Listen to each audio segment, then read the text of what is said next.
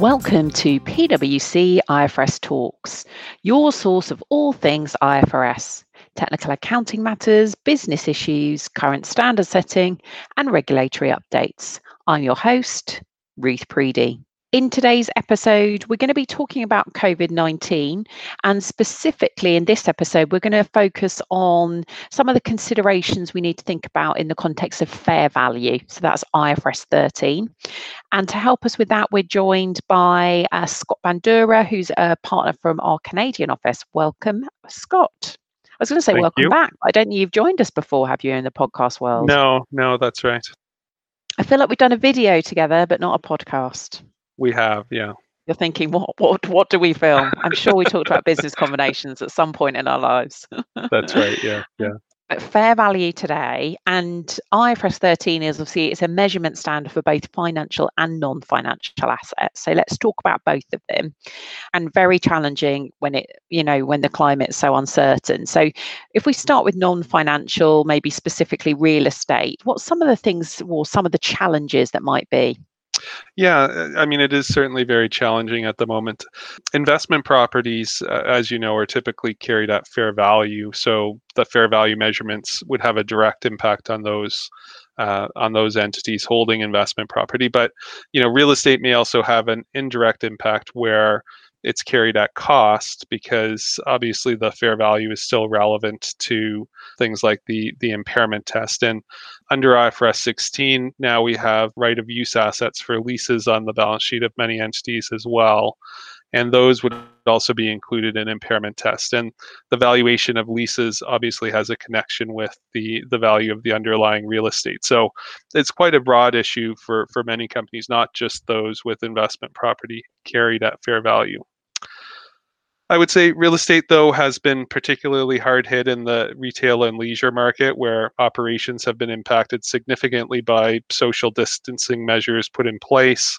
And obviously, in the current environment, there's very limited market data post-pandemic. Nobody's really entering into transactions to buy or sell real estate at the moment. Since pandemics don't happen very often, thankfully, there's not very much historical precedent of value to look at. So, for example, the last major worldwide pandemic was early in the 20th century, and that's not very representative of today's environment. So, there are challenges because of the lack of transactions. We've heard in some cases valuers are potentially adding material uncertainty clauses to their valuation report. So, for example, a company might be given a valuation report that uses only transaction data that's pre-pandemic. And in that case, the company has a responsibility to consider whether the valuation report complies with accounting standards such as IFRS 13. So although it's obviously good to have independent valuation reports, you also need to consider whether those valuation reports are fully compliant with the accounting standards.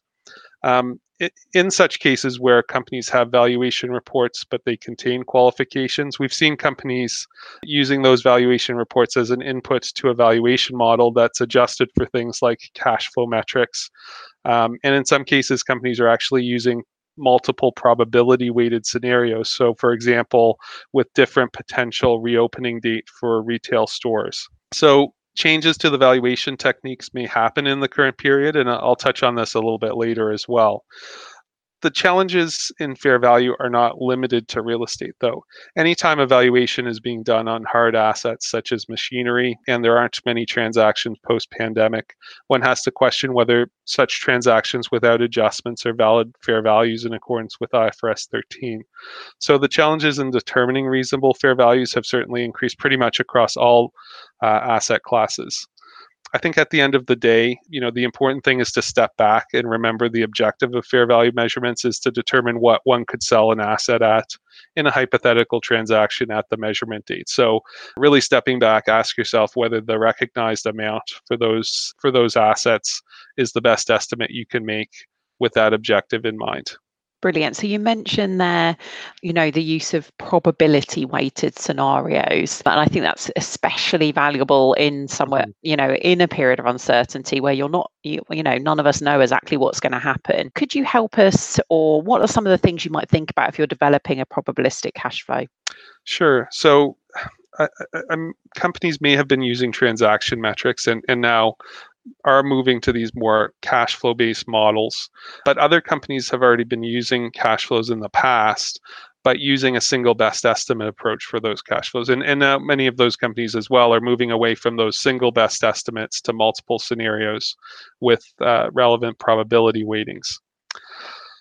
The cash flows used in a valuation model and the discount rate applied to those cash flows are interconnected. So by changing the valuation model, that also may require changes to how the discount rate is derived. So for example, to avoid double counting risks between the cash flow modeling and the risk embedded in the discount rate. So you can never forget to think about the interconnection between the model and the discount rates and how the discount rate may need to change as a result of the change to the modeling technique. I would say in general on discount rates, remember that one of the components of discount rates is typically the risk-free rate. And in many cases, the risk-free rate now has decreased significantly.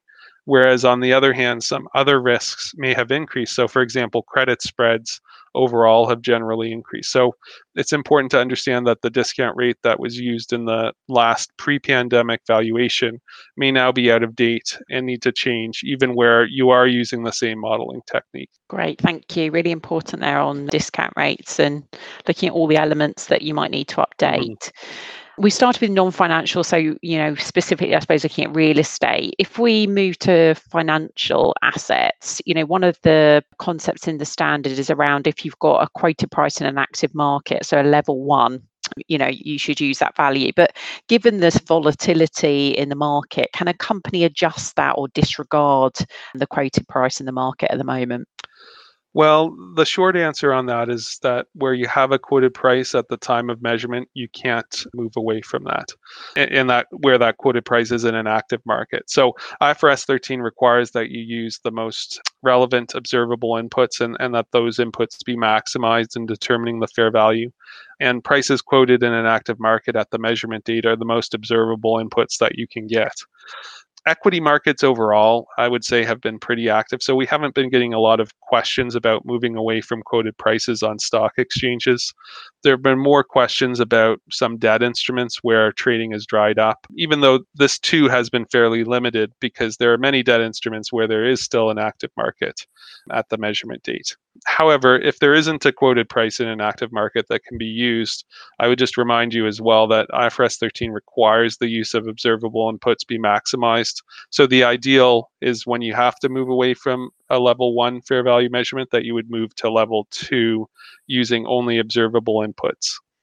But sometimes that's not feasible, and an entity may have to move to a level 3 valuation that contains significant unobservable inputs. So companies do have to think in general about the current environment, whether the level in the fair value hierarchy needs to change. And where there are changes in the fair value hierarchy level, just remember that there are also disclosures required to be made about movements in levels within the fair value hierarchy. And that the lower that you go in that hierarchy, the more detailed the disclosure requirements. The rationale being that, as you move from level 1 to 2 and 3, you require more disclosure because that requires more significant judgments in those lower levels of the hierarchy. Brilliant. And we previously have done a podcast with Gary on maybe some of the considerations around post-balance sheet events and what information you adjust and don't adjust for. What happens if you've got a level 1 or level 2 fair value measurement? What can you do in the post-balance sheet period, or what should you do in the post-balance sheet period? Sure. Well, remember, it goes back to the objective, which is to determine what an asset could be sold for at the measurement date. And that's typically the end of the reporting period. So changes in market prices after the reporting date are generally not reflected in the valuation for level 1 or level 2 instruments. For level 3 fair value measurements, the fair value measurement objective still remains the same. That is to determine an exit price at the measurement date from the perspective of a market participant. Level 3 inputs are unobservable. They should be developed using the best information available in the circumstances, which in some cases might include an entity's own data. However, that data should be adjusted if reasonably available information indicates other market participants would use different data. So information that becomes known after the measurement date is only taken into account where reasonable and customary due diligence would have identified that additional information at the measurement date. That being said, regardless of the level in the hierarchy, if there are significant changes in post-balance sheet fair values, entities should consider whether those changes should be disclosed as a non-adjusting subsequent event. And there's a paragraph in IAS 10, paragraph 22G, that deals with abnormal movements in market prices after the reporting period as a non-adjusting subsequent event disclosure. Everyone's going to be rushing to their books and looking up IAS 10, paragraph 22G. Make sure you disclose that. So let's end on disclosures. I think we've done in every podcast. I'm hoping you didn't hear my baby screaming through that last bit. She obviously loved your comments there on post-balance sheet events. But yeah, tell us a little bit about some of the disclosure considerations. Sure. Well, as we mentioned, some companies are thinking about changing valuation techniques. So, for example, from transaction metrics to discounted cash flows, IFRS 13 does allow those changes to valuation techniques where the market has changed significantly, but it does have disclosures that should be made where there are changes to those techniques, explaining the changes and the rationale for them. Outside of IFRS 13, companies also need to think about disclosures, for example, in IAS 36, which requires certain specific disclosures where a fair value less cost to sell recoverable amount is used in measuring the impairment of a non-financial asset. IAS 40 on investment properties also requires specific disclosures. One of the disclosures in there is whether the valuation based on independent appraisals. So just remember, if an entity is making adjustments to those appraisals, as we discussed, to take this into account in those disclosures. Overall, I would say the range of inputs and of estimation uncertainty may have increased in the current market. So thinking about whether additional disclosures are necessary for a user to understand those inputs used and the sensitivity to those assumptions is important. You should think in particular about potential updates to the disclosures required by IAS 1 on estimation uncertainty.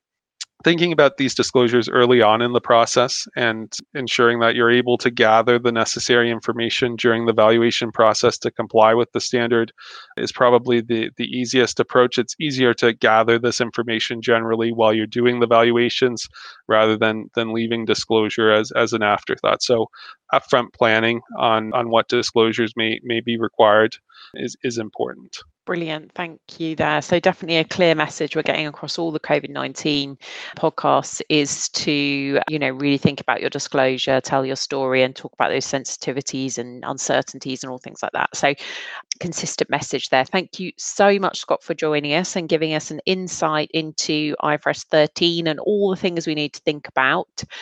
There are also some frequently asked questions which have been added to our COVID-19 in-depth, which is on PwC Inform. So please do look at the fair value section. And thank you for listening and stay safe. The preceding programme was brought to you by PricewaterhouseCoopers LLP. This content is for general information purposes and is not a substitute for consultation with professional advisors.